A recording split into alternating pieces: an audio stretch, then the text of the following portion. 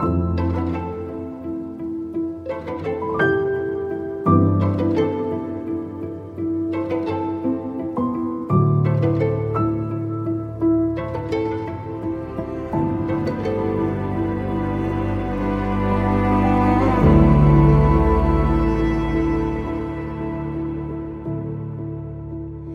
I'm with my really good friend and yours, Dr. Richard Alan Blackman. And we're on this journey together. We're using Dallas Willard's book, Renovation of the Heart, to think about how God wants to renew us from the inside out. And we're walking through this season, which is called Lent. It's a real important time in the Christian calendar where we think in particular about God's love for us expressed through Jesus and how that was climaxed in his sacrificing himself on the cross, and how do we follow him so that we can die to what is wrong with us and be born to what is really good in us. And so Rick and I are going to talk about the mind in particular. And Rick, I'd like to read a couple sentences from Dallas's book about the mind. This is page 95 if you're following along, and then have you talk about what it means as you work with people on how to change our minds. Dallas writes this: as we first turned away from God in our thoughts, so it is in our thoughts that the first movements toward the renovation of the heart occur.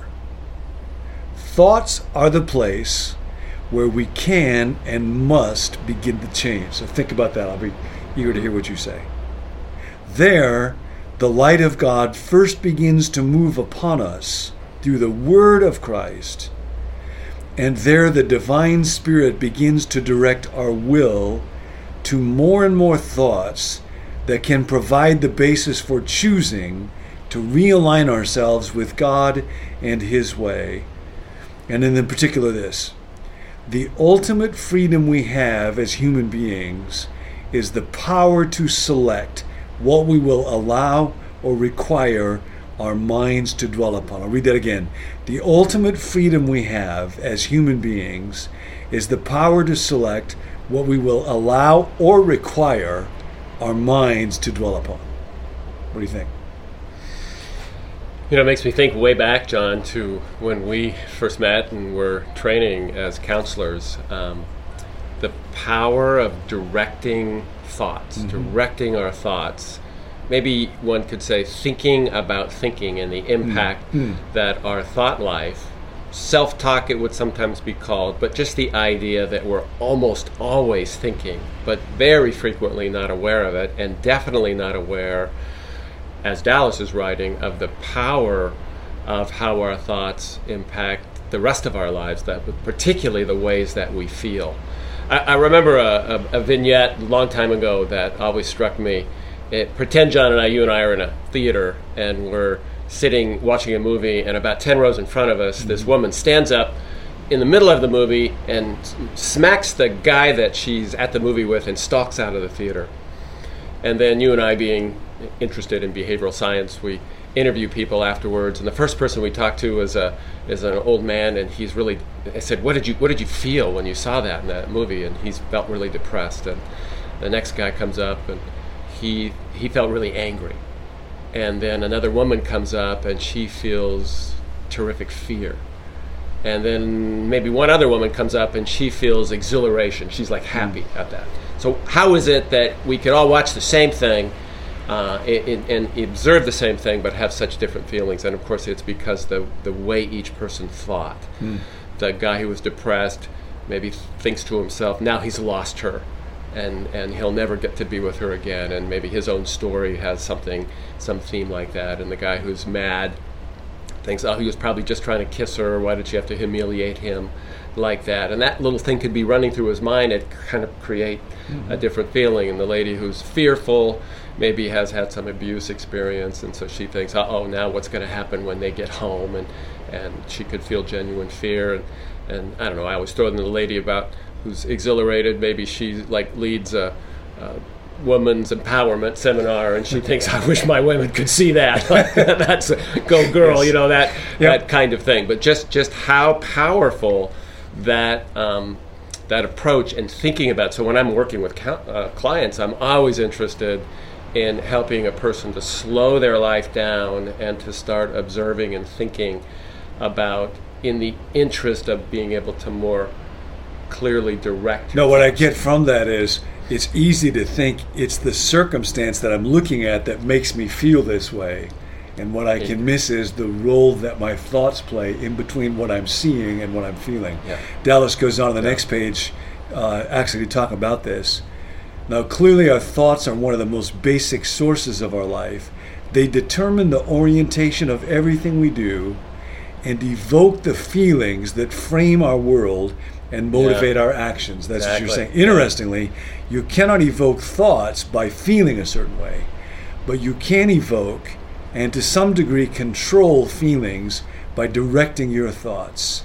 Our power over our thoughts is of great and indispensable assistance in directing and controlling our feelings, which themselves are not directly under the guidance of our will. We cannot just choose our feelings.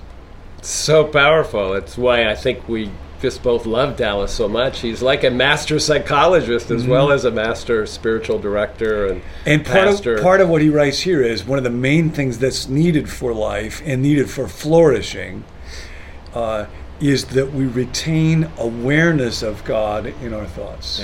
Yeah. Which was another way of thinking, because in therapy and counseling, I might be challenging thoughts that would create depression or create anxiety, but there's also the whole part about noble thoughts and dwelling on God and trying to think about God more. When you and I talk in the morning, John, as we frequently do about the day, it feels like one of the things that you're helping me do is to think in good ways and in powerful ways about God and the way God might be involved in the day. And what struck me when you were saying that, when we think about retaining the knowledge of God in our thoughts, as you're watching us, you might think right now, is that something attractive to you?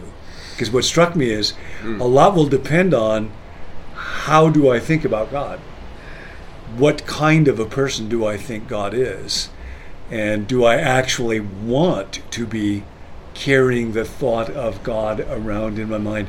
Or do I think of him as forbidding or stirred or punishing? Or if I'm feeling like, well, I think I'd like to keep a little space in my life for a little bit of sin today, would God ruin that for me? That question of, am I thinking about him in such a way that I want to invite him into my mind seems like a key one. It seems that's why we'd want to study and learn, isn't it? Like to know about God, to know what he's really like, what God really intends. Maybe it's that vision question. Last week you were talking about Vim. So. Yep. And for Lent, maybe if part of the goal around the mind is to die to unworthy thoughts about God. Oh, yes. See, that stirs my heart. That's a vision I can get behind. Yes.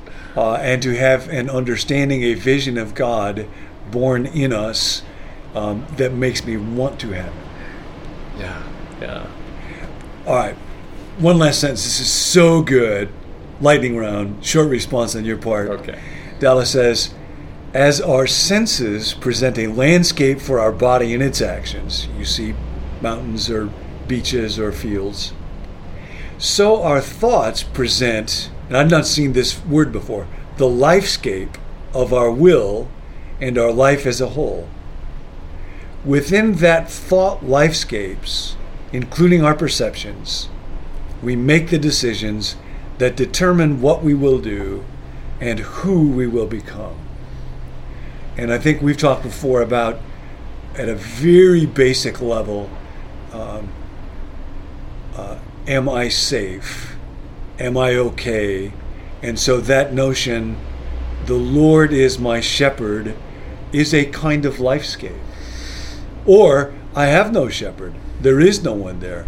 I am on my own. And that question of, am I attached to a power greater than myself or not?